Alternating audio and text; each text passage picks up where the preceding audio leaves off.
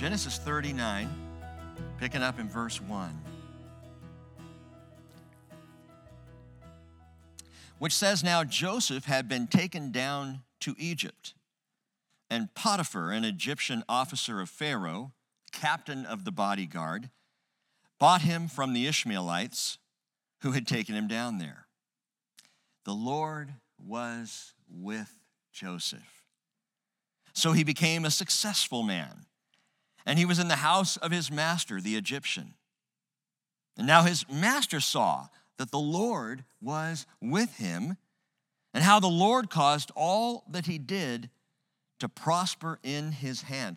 I want you to understand this morning, as we come back now to the story of Joseph, began in Genesis 37. We took a pause, but now we're back in Genesis 39 to this remarkable story, that what we see in the story of Joseph is the pattern.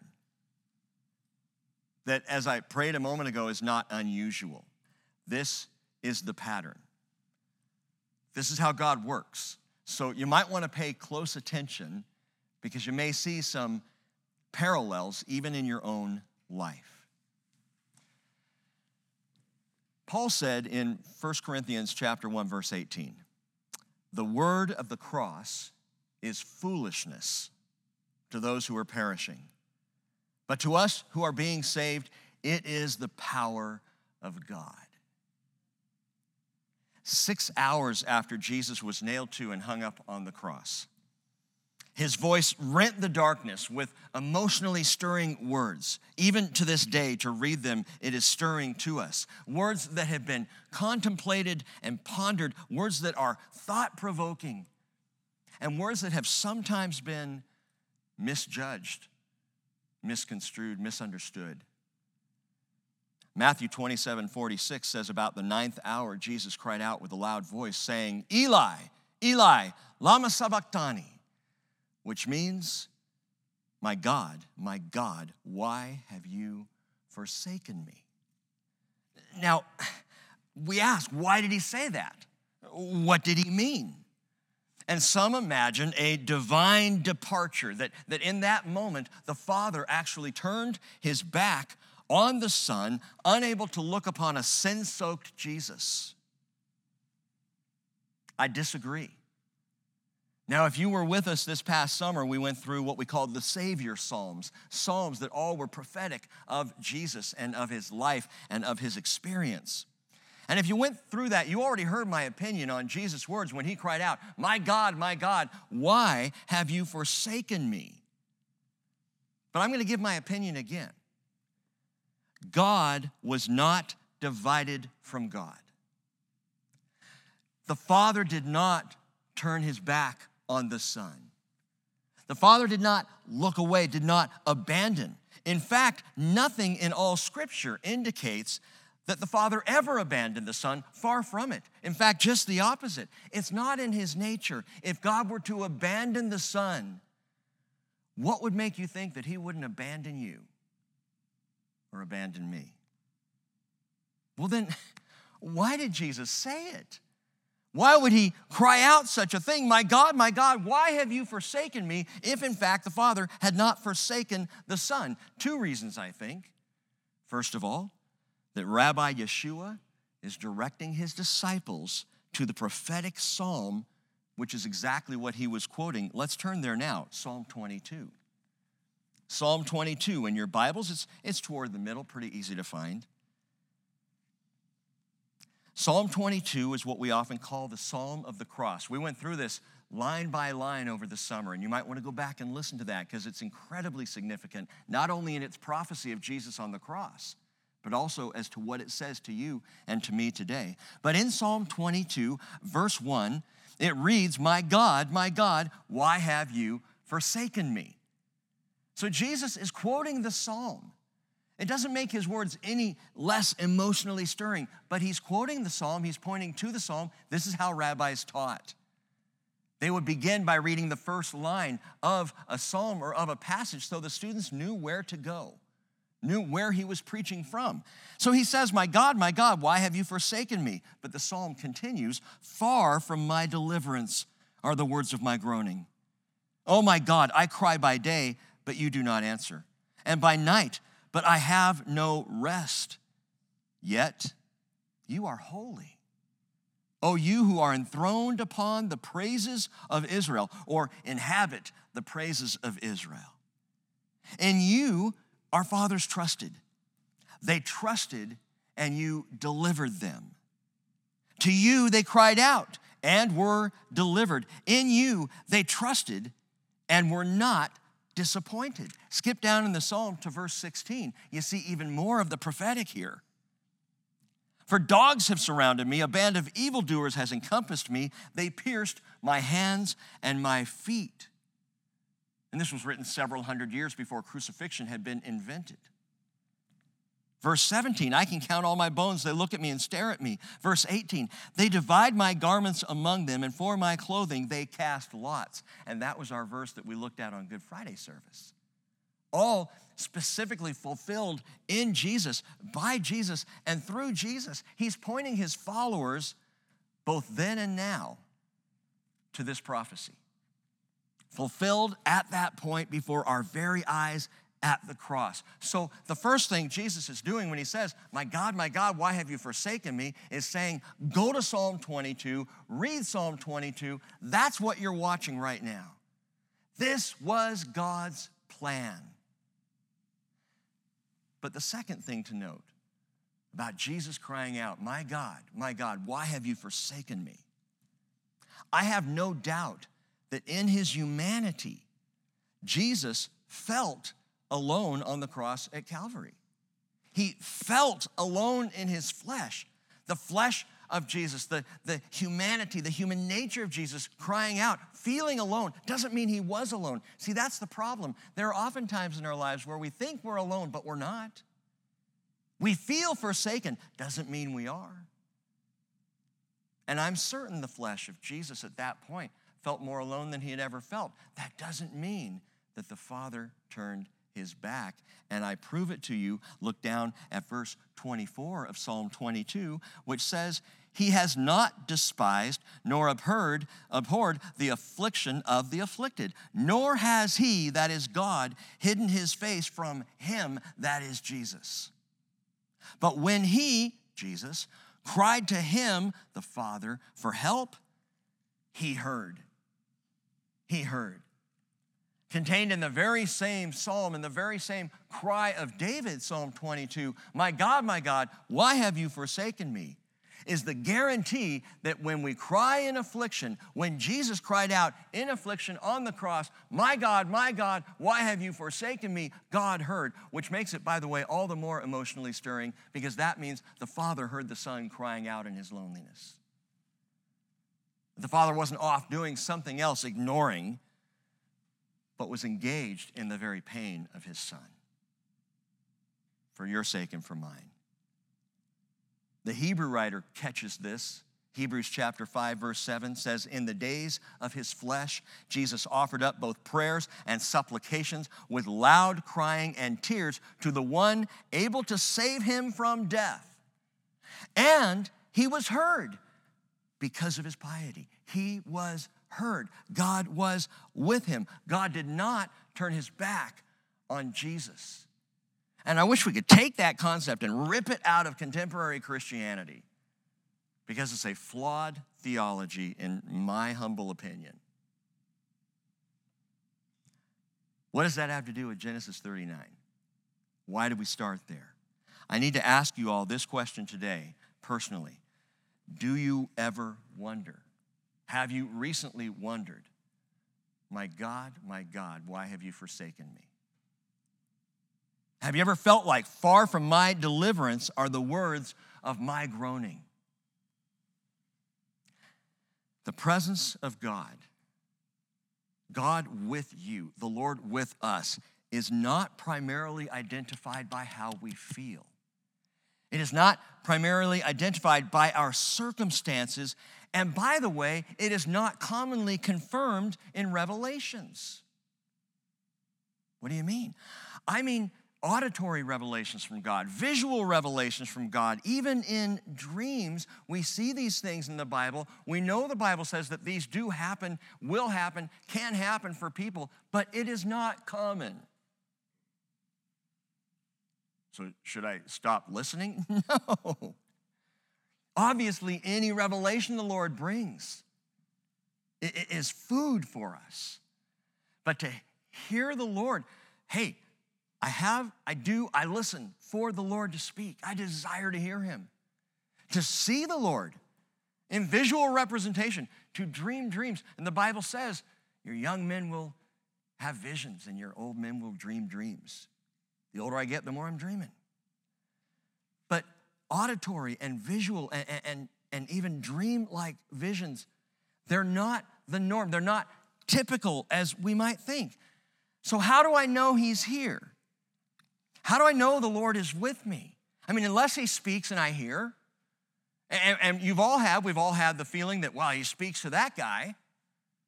He speaks to her clearly. Well, that person's heard.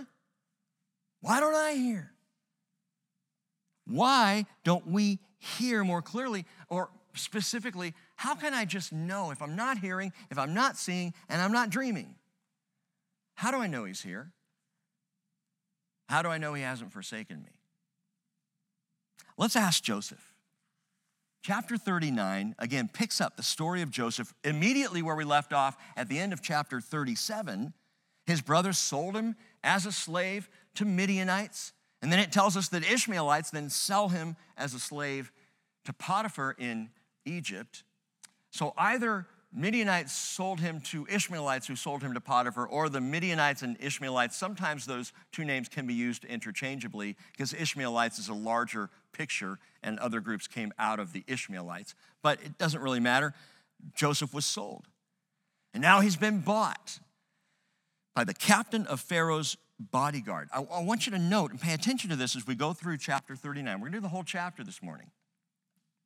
And there's a balanced symmetry between the beginning of the chapter and the end of the chapter, between Potiphar's house in the first 6 verses and the prison house in the last several verses.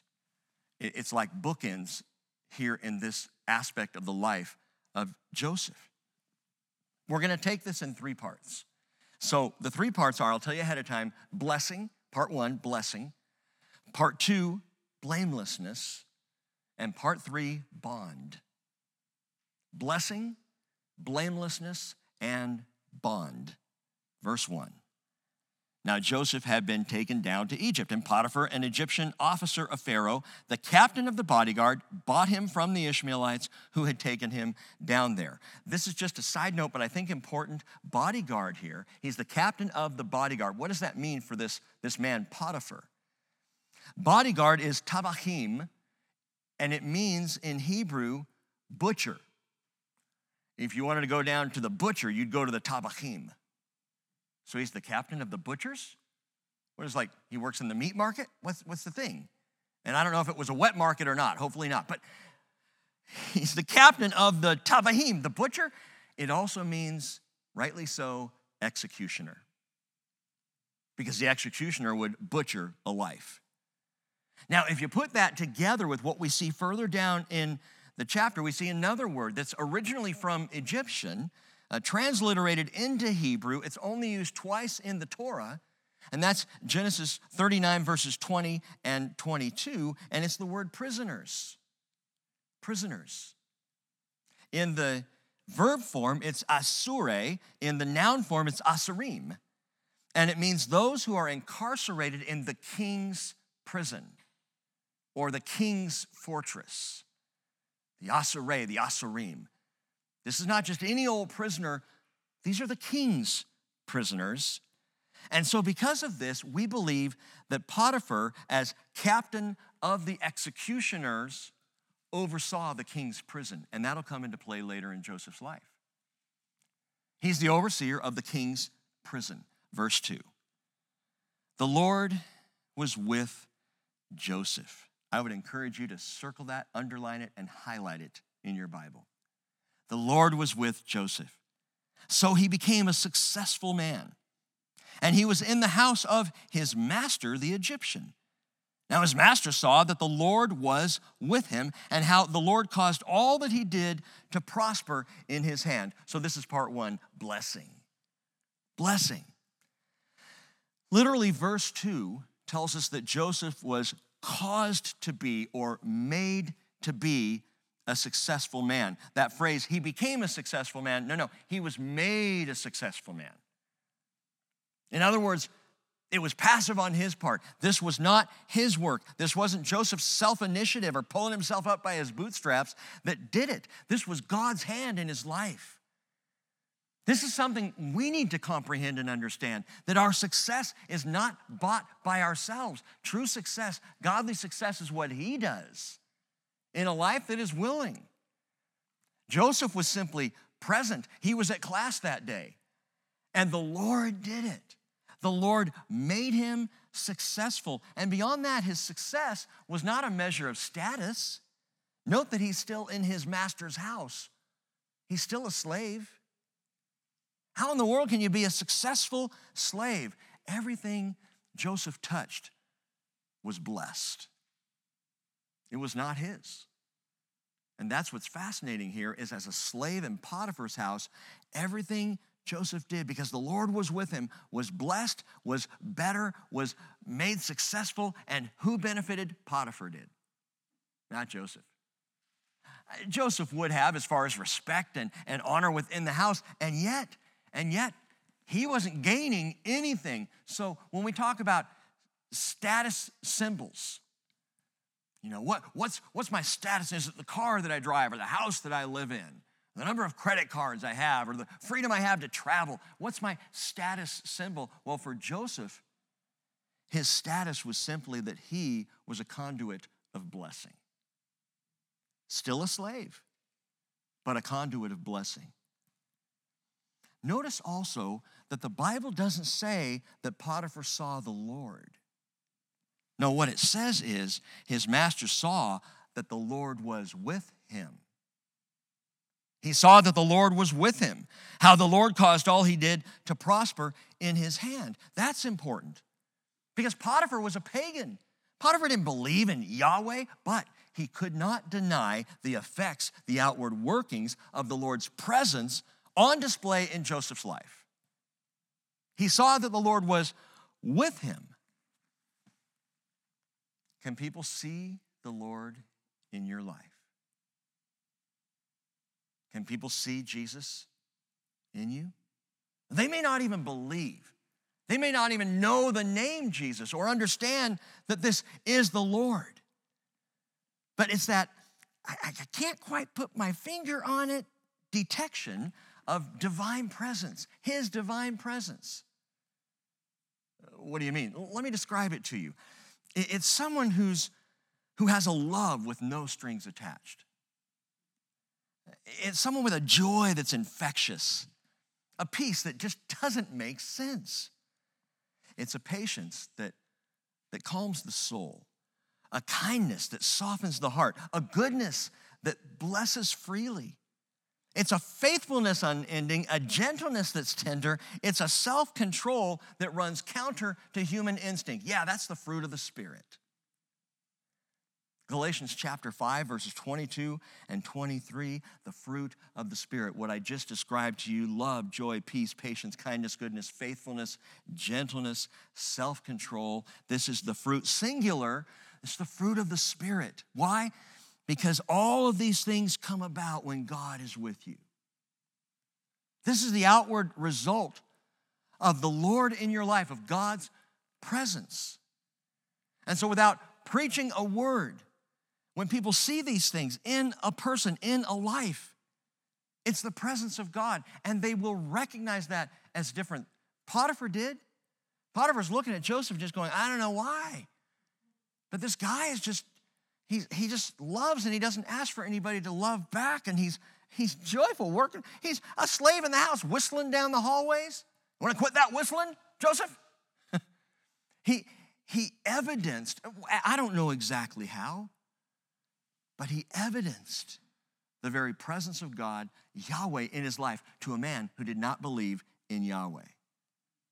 Potiphar saw the presence, something noticeably different in this young man. And by the way, let's just acknowledge this right now. 4 times in this chapter, 4 times. So twice in Potiphar's house, and then again twice in the prison house, we see why Potiphar saw Yahweh in Joseph.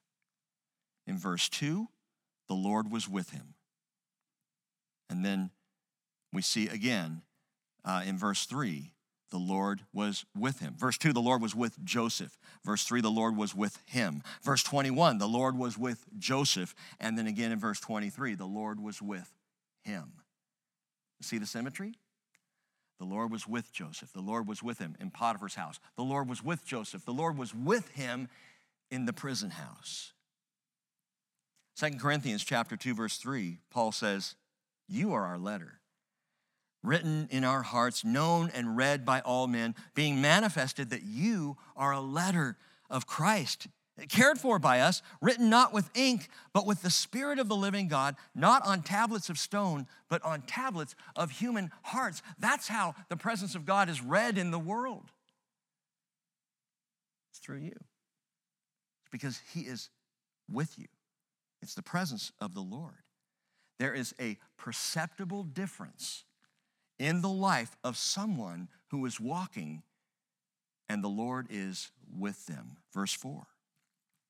So Joseph found favor in his sight and became his personal servant.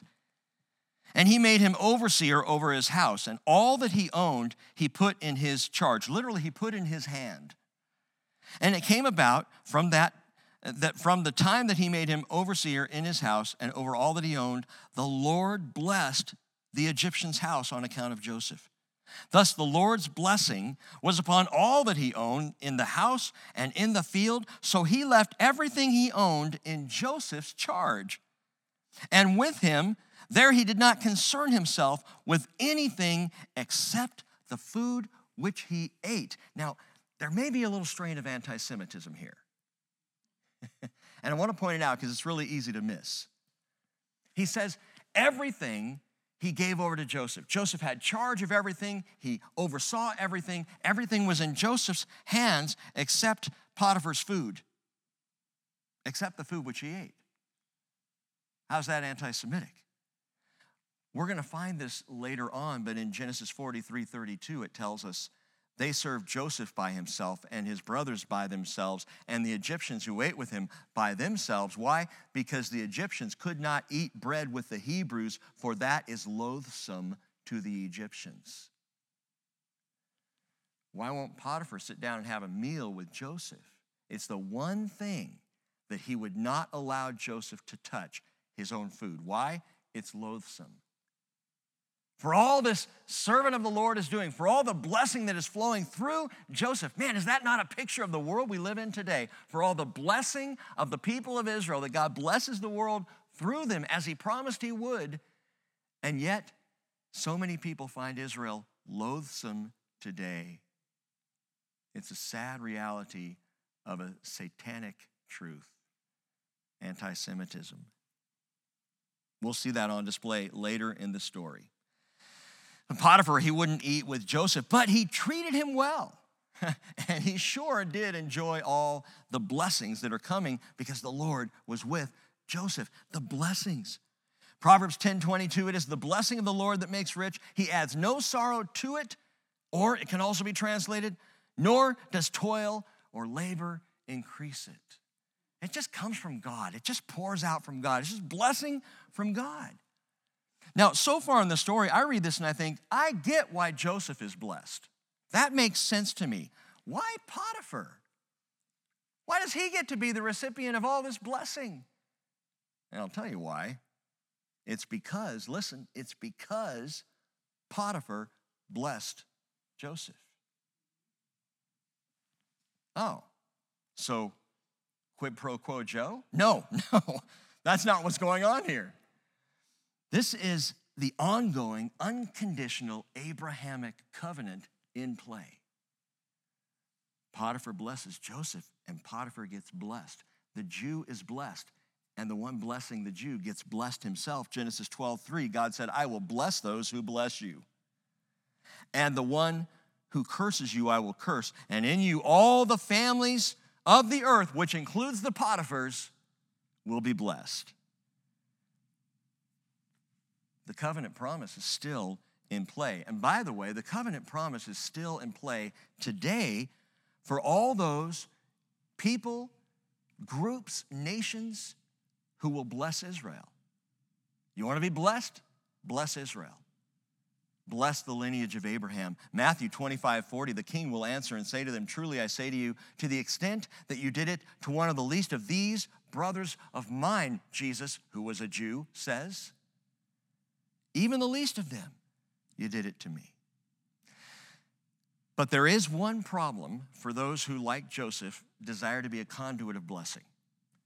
Those who want to live their lives to bless others with the blessing that comes from God, there's an issue, there's a problem that comes with it. 2 Timothy 3:12 tells us, indeed, all who desire to live godly in Christ Jesus will be persecuted. Verse 6 continues.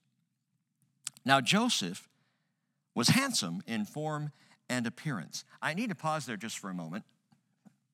Joseph was handsome in form and appearance, and this, while describing a few different women, only describes one other man in the entire Bible.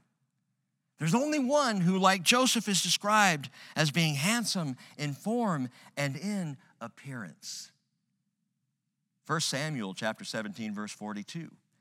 When the Philistine looked and saw David, he disdained him, for he was but a youth and ruddy with a handsome appearance. And it's the same Hebrew phrase.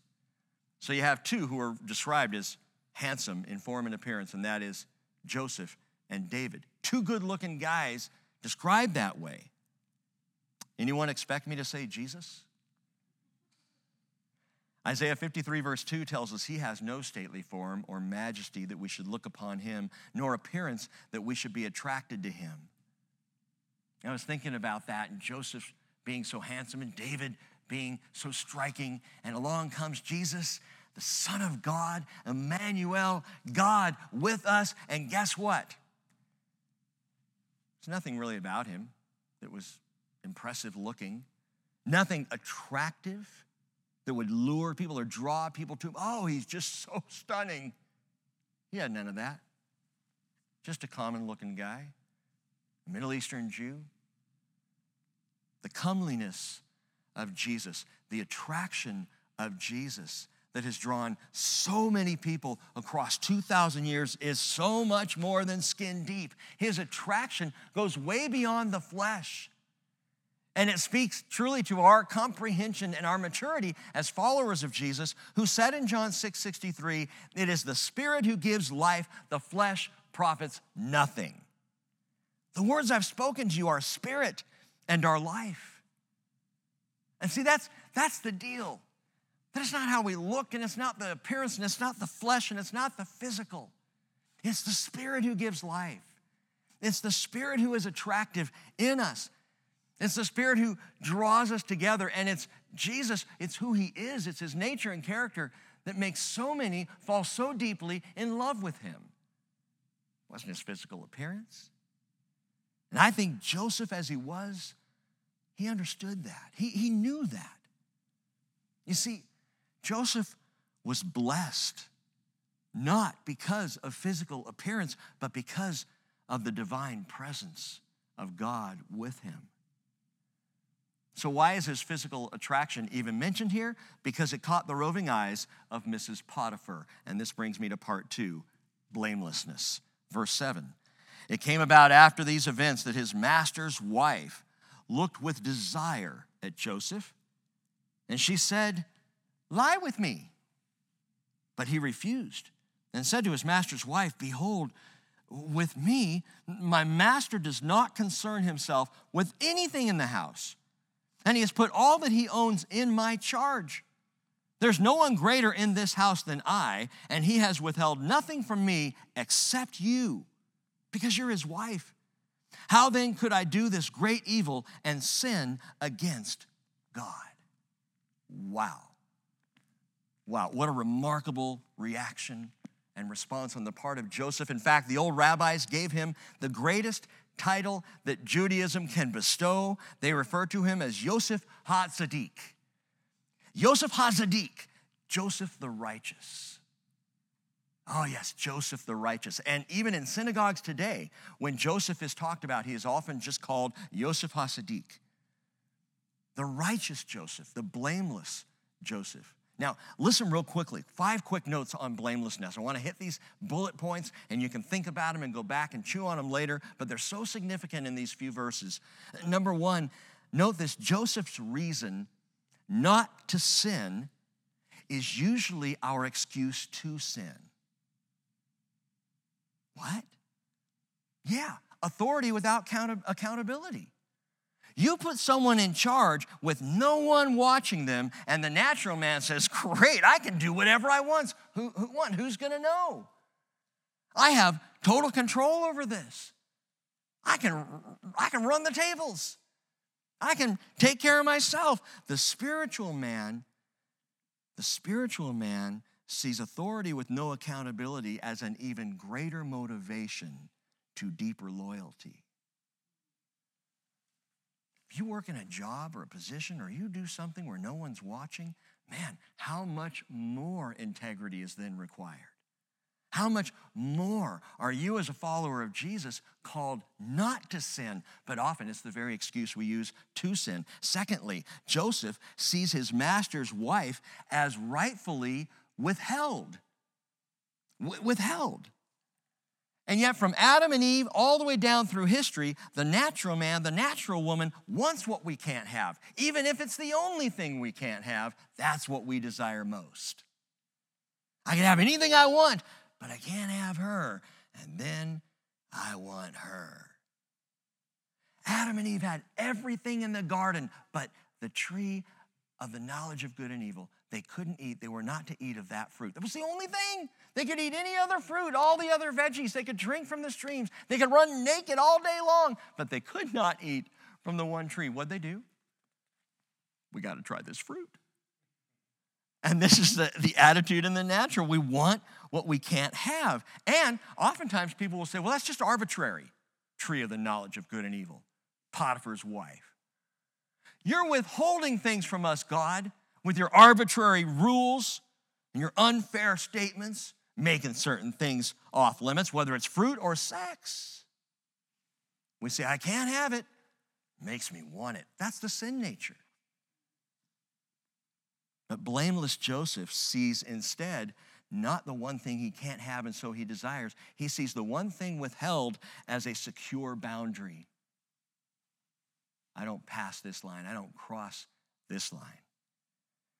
Joseph, number 3, calls this what it is. And this is important, folks. He calls it what it is. That is, he says, this is a great evil or a great wickedness.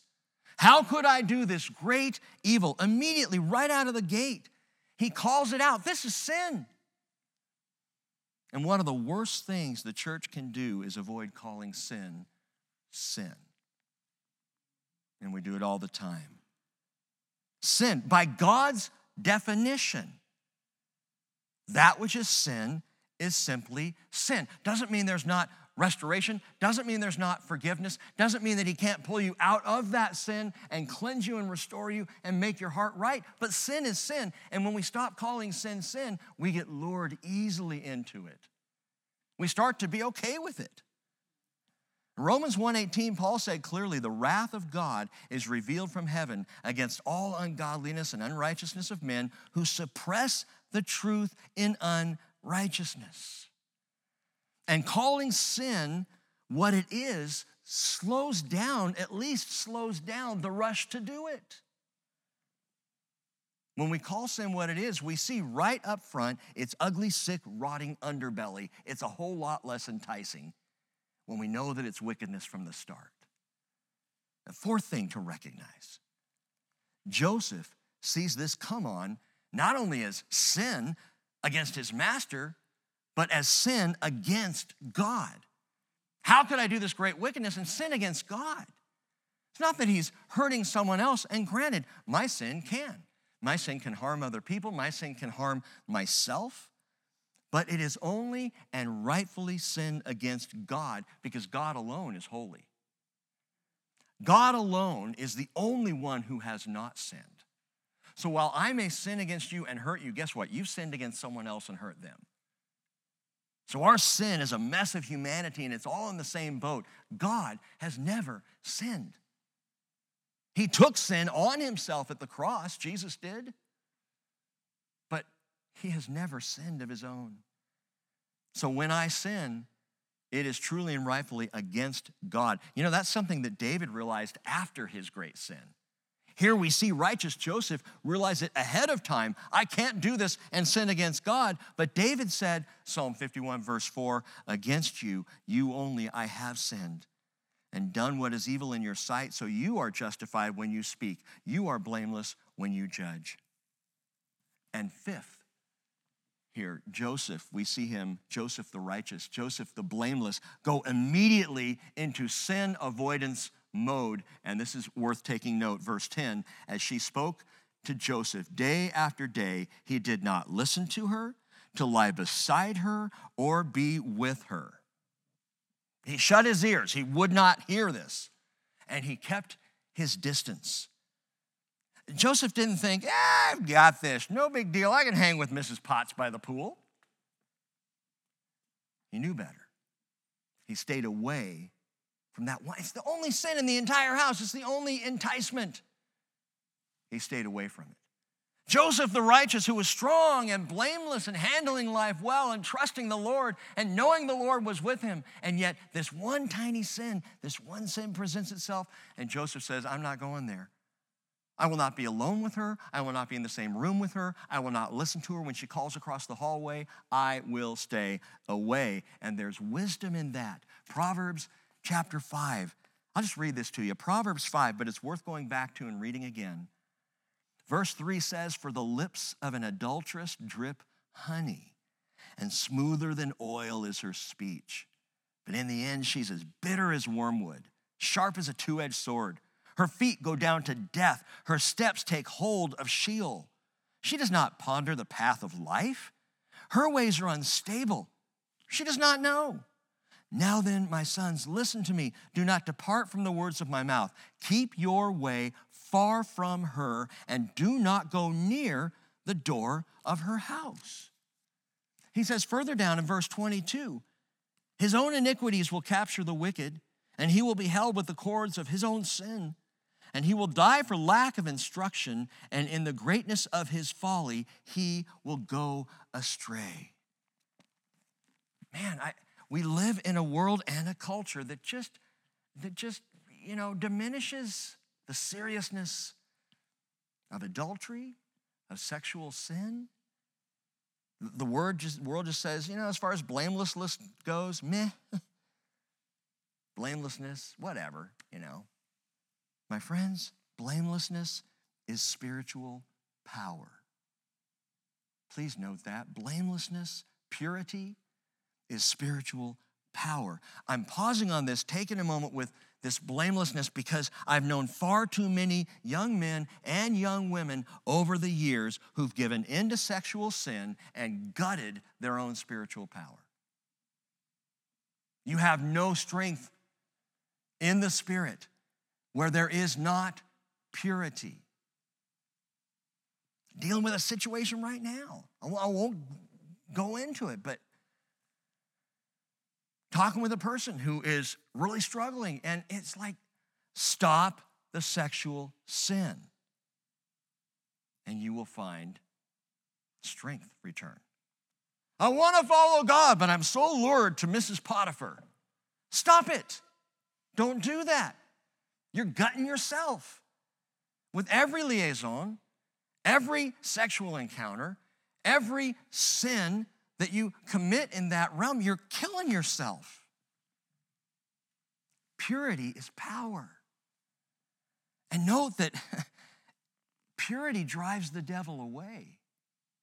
Blamelessness pushes back against the attempts of the enemy to lure. And by the way, the devil is undeniably involved in this story. Just as we see Mrs. Potiphar coming on to Joseph, note that it says day after day, verse 10. What's she doing? She's trying to wear him down. Day after day, opportunity after opportunity, wear him down, come back around, and try to get under his skin. Well, Luke 4:13 tells us that is the pattern of the devil, who when he had finished every temptation, he left Jesus until an opportune time. In other words, I'll be back, and he will. You think, oh, I've overcome in this moment. Another moment will present itself. Blamelessness and purity is power when the devil comes back around. Please be aware of that. We see this in Joseph, this remarkable blamelessness. Well, verse 11 says, now it happened one day that he went into the house to do his work, and none of the men of the household was there inside. And I guarantee that was because Mrs. Potiphar had excused them.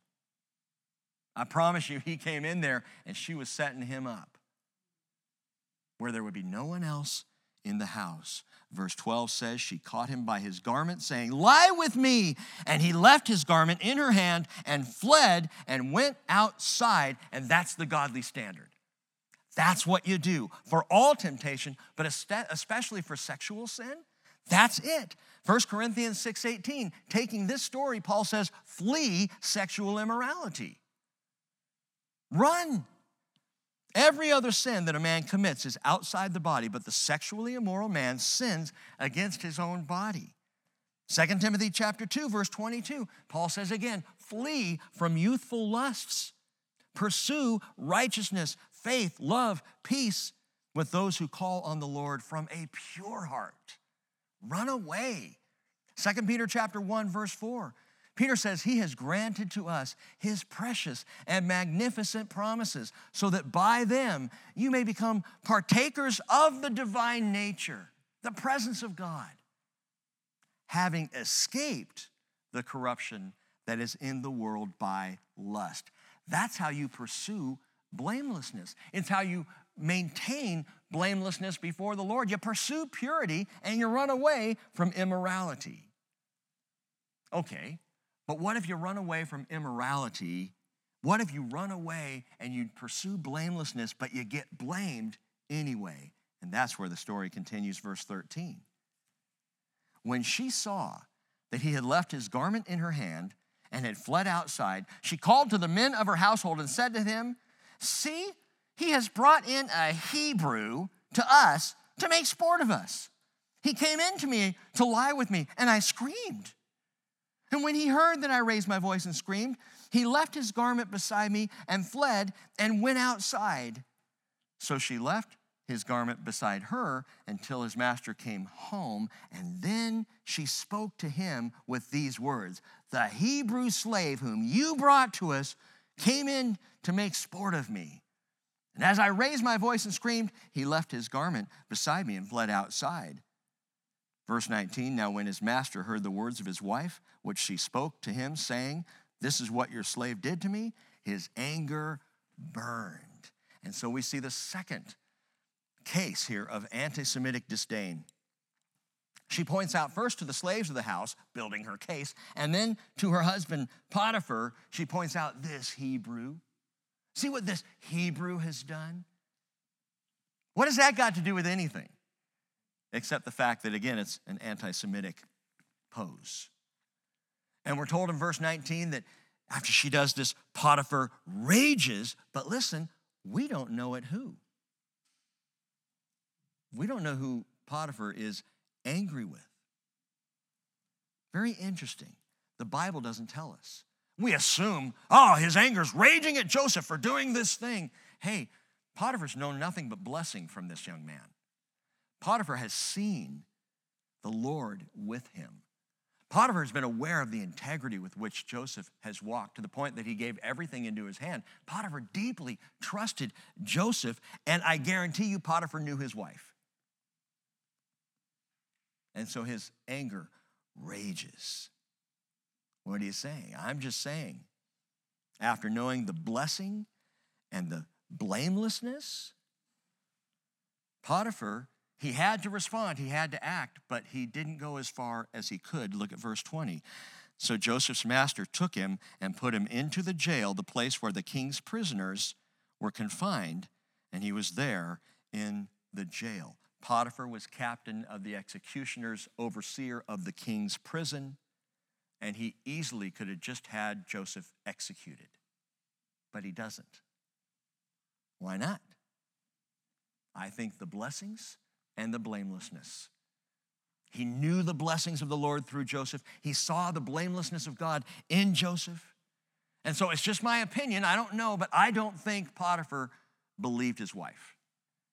I think Mrs. Potiphar had made clear too much over the years who she was. But he's angry because now he's going to be robbed of all this, of the blessings. And he sees what he has to do now to this blameless young man. And again, I may be wrong about Potiphar. We just don't know.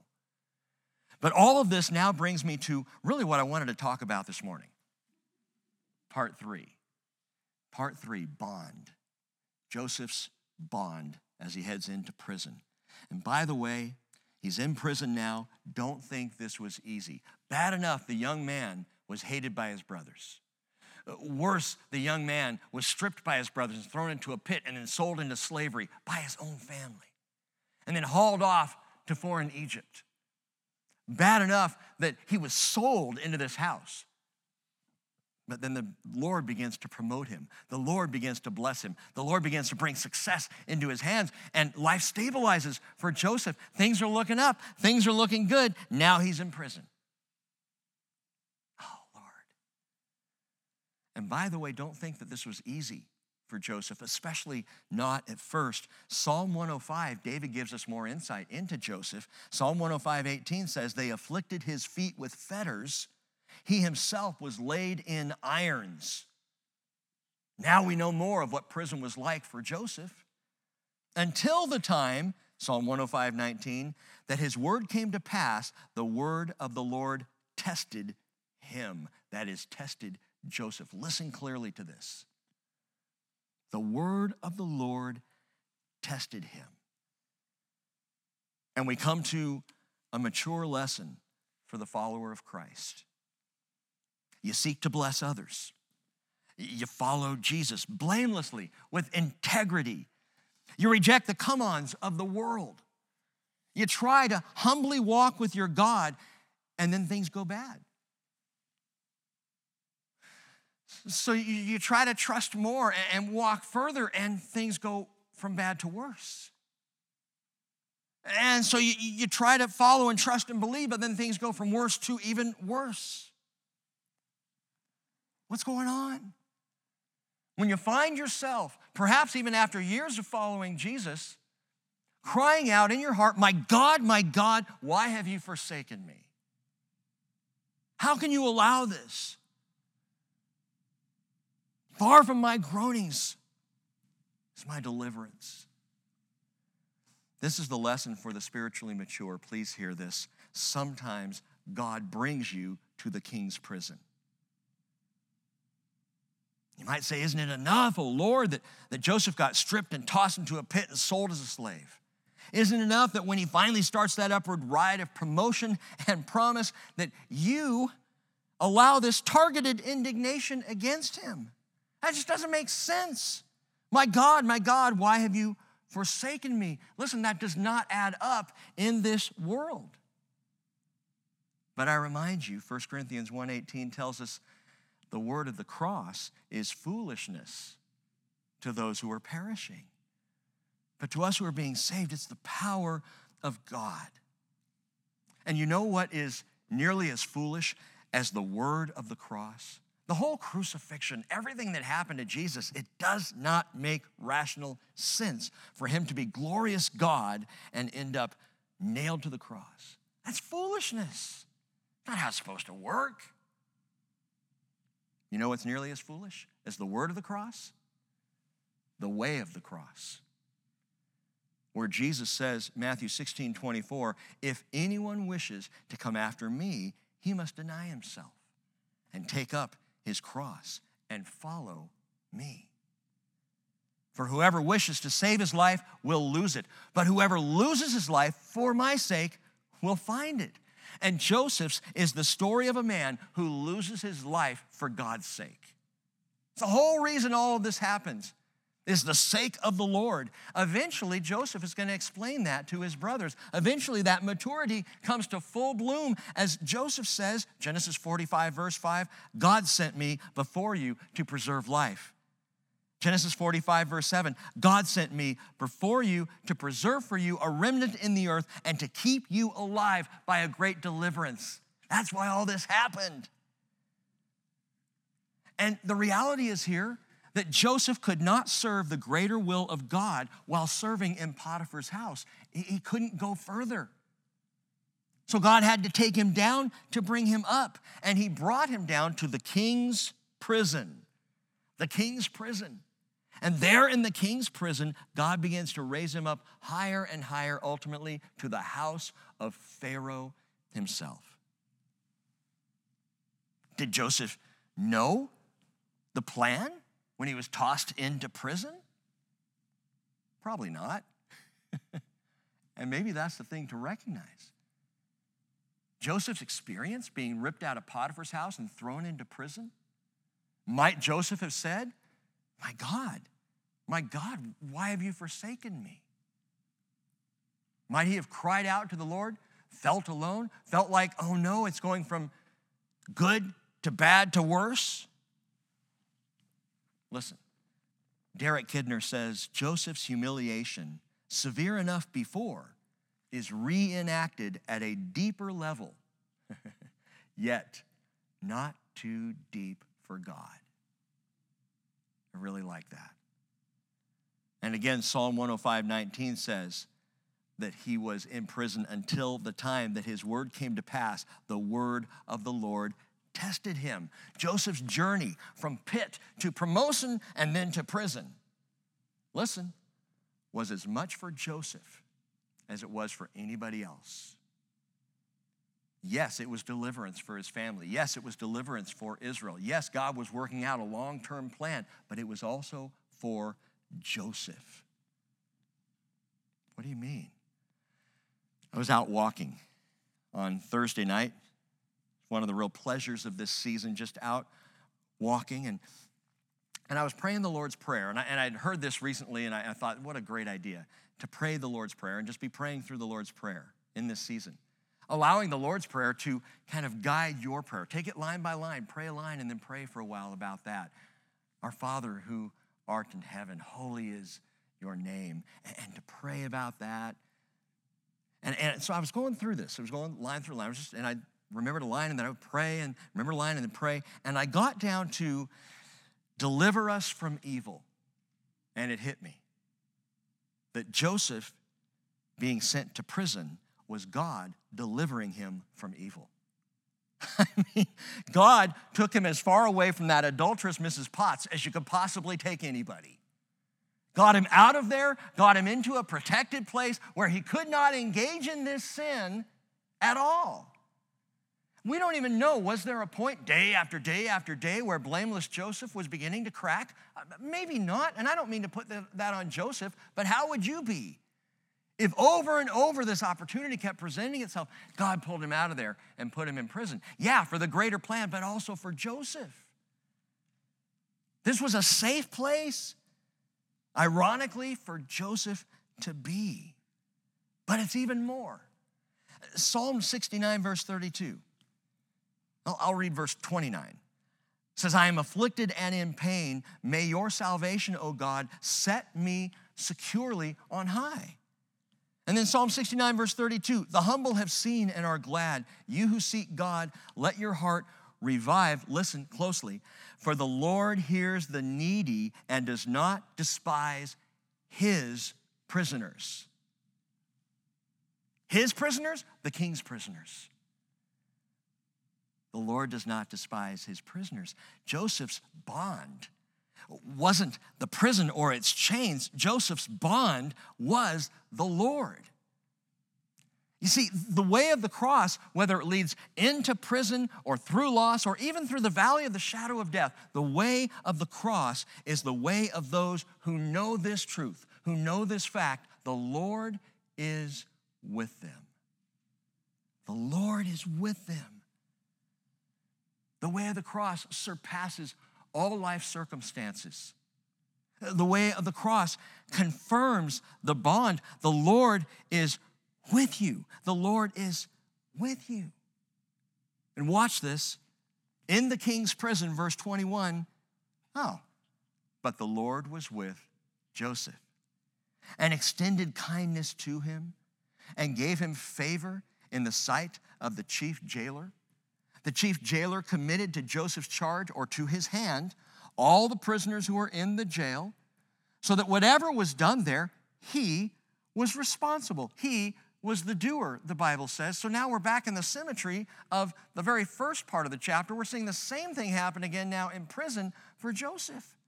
And verse 23 says, the chief jailer did not supervise anything under Joseph's charge because the Lord was with him. And whatever he did, the Lord made to prosper. Joseph's life takes up 25% of Genesis. It's the largest single section about one individual in the entire book. And yet, in Joseph's life, this chapter, chapter 39, listen, it's the only time where the name Yahweh appears. How many times does it appear in chapter 39? Anyone want to guess? 7 times. 7 times in Genesis 39 we hear Yahweh, Yahweh, Yahweh. And further, now listen, get this. This is amazing about Joseph. We don't ever see Yahweh appear or even hear him speak to Joseph a single time.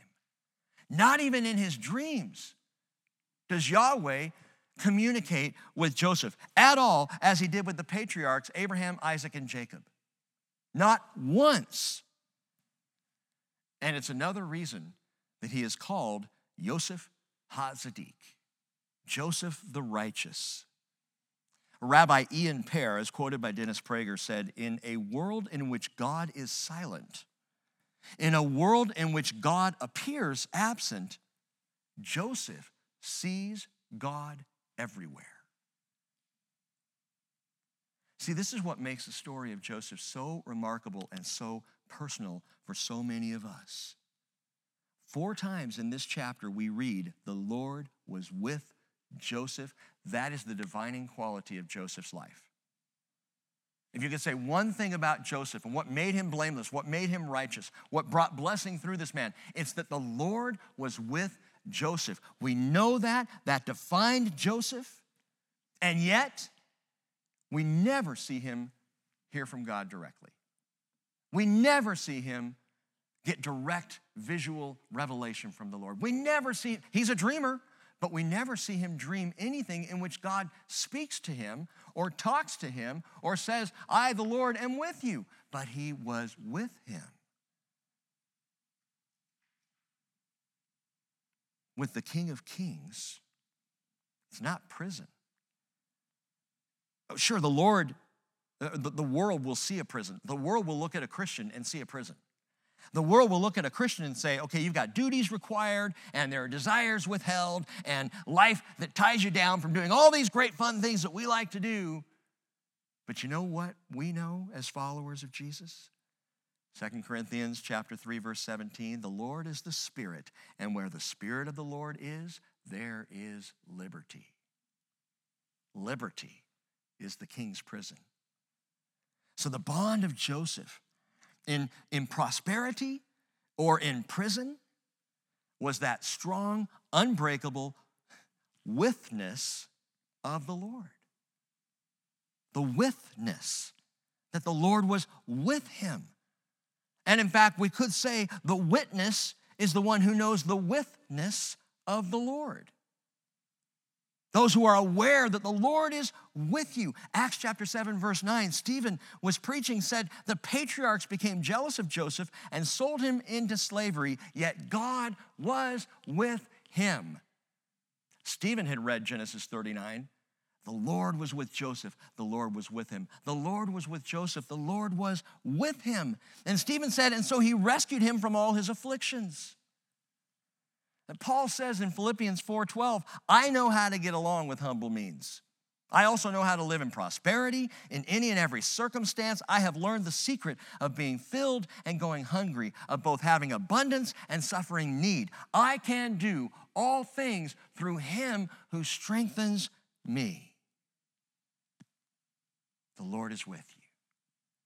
The witness of the Lord is the witness of the Lord in my heart. Now, listen, in times of silence or in the appearance of absence, when the heart cries out, my God, why have you forsaken me? People still want to know, how can I know that he's with me? It's called faith. And I know even saying that, I struggled with this week because I knew that was the answer. But I know in saying that to some people, they'll say, oh, that's what you Christians say. It's just faith. What, I'm just supposed to believe he's with me when I don't feel him with me, when I don't see him with me, when all the circumstances would indicate otherwise? I'm just supposed to have faith? Psalm 22, verse 5 says, to you they cried out and were delivered. Listen, in you they trusted and were not disappointed. The relationship of trust, of faith in the Lord is one that is tested, and it is tried, and it is proven over time. You keep trusting. You keep trusting. And if you're short on faith, cry out. Call out to him. Even crying out, my God, why have you forsaken me? Even crying out, far from my groanings is my deliverance, Lord. You keep crying out to him because even the act of crying out, why have you forsaken me, is faith. Because you're crying out to him. Because you're calling out to Jesus. Oh, the Lord was with Joseph. Guess what?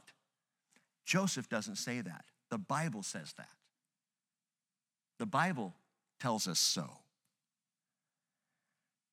You know what else the Bible tells us? Jesus loves you. The Bible tells us so. We learned that in a Sunday school children's song. Jesus loves me, this I know, for the Bible tells me so. Joseph at this point would say to me, the Lord was with me. But at the time, did he know? At the time, could he be certain? All he could do was trust. And the Bible tells us, yes, in fact, the Lord was with Joseph. I know Jesus loves me. How do you know, Rick? I know on a good day, I know on a bad day, Jesus loves me. How do you know? The Bible tells me so. And I trust him. And he has delivered me in that trust, and he will deliver me again in that faith. And I remind you as we end here what Jesus said at the beginning of what would be a tough 3-year ministry. Jesus sat down in the synagogue of Nazareth. The scroll had been handed to him. He unraveled it, and he began to read, and I'll read this from Luke chapter 4, verse 18, but you can also read it in Isaiah 61.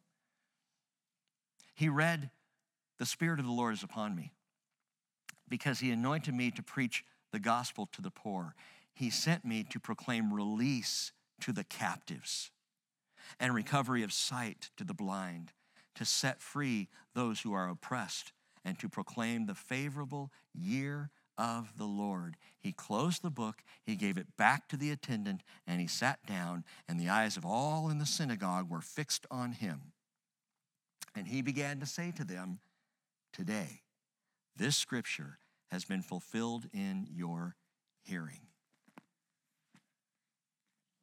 The Lord has sent me to preach release to the prisoner, to the captive, to the oppressed. And so, my friends, if you are tied up, if you're isolated, if you're lonely, know this. Where the Lord is, there's blessing, there's blamelessness, and there is a bond that he will not break. And the Lord is with you. Let's pray. Father, I believe that you are, as you said, with me. I believe that you are with us today. And I love the fact, as one of my sisters was saying earlier this morning, that Jesus, you've just taken over the internet. I love that you are imposing your presence all over the place right now. And you are reminding us in this time of distress that you are with us, that you have not forsaken or abandoned us. So that even when we cry, feeling forsaken, you hear our cries and you deliver. It's such an amazing word. It's a profound word, Father, because again, it calls on us simply to trust you. To trust you beyond this moment, beyond this day, beyond this season, to trust you that you've got a bigger plan as you did with Joseph that is rolling on. But more than the bigger plan, you actually care for each one of us. Personally, individually, you are calling each one of us into that deep bond with you. And you promised that we are in, Lord Jesus, you said we are in your Father's hand and no one can snatch us out of your Father's hand. We're in your hand and no one can snatch us out of your hand. And so I just pray, Lord Jesus, hold tight. Don't let me go. And I pray for a remarkable and a wonderful release from the isolation and from prison and for those who are feeling the weight of the bondage. Yes, Lord, the word of the cross is foolishness to those who are lost, but it is salvation to us who believe. And I pray that belief would flood our hearts today in Jesus' name.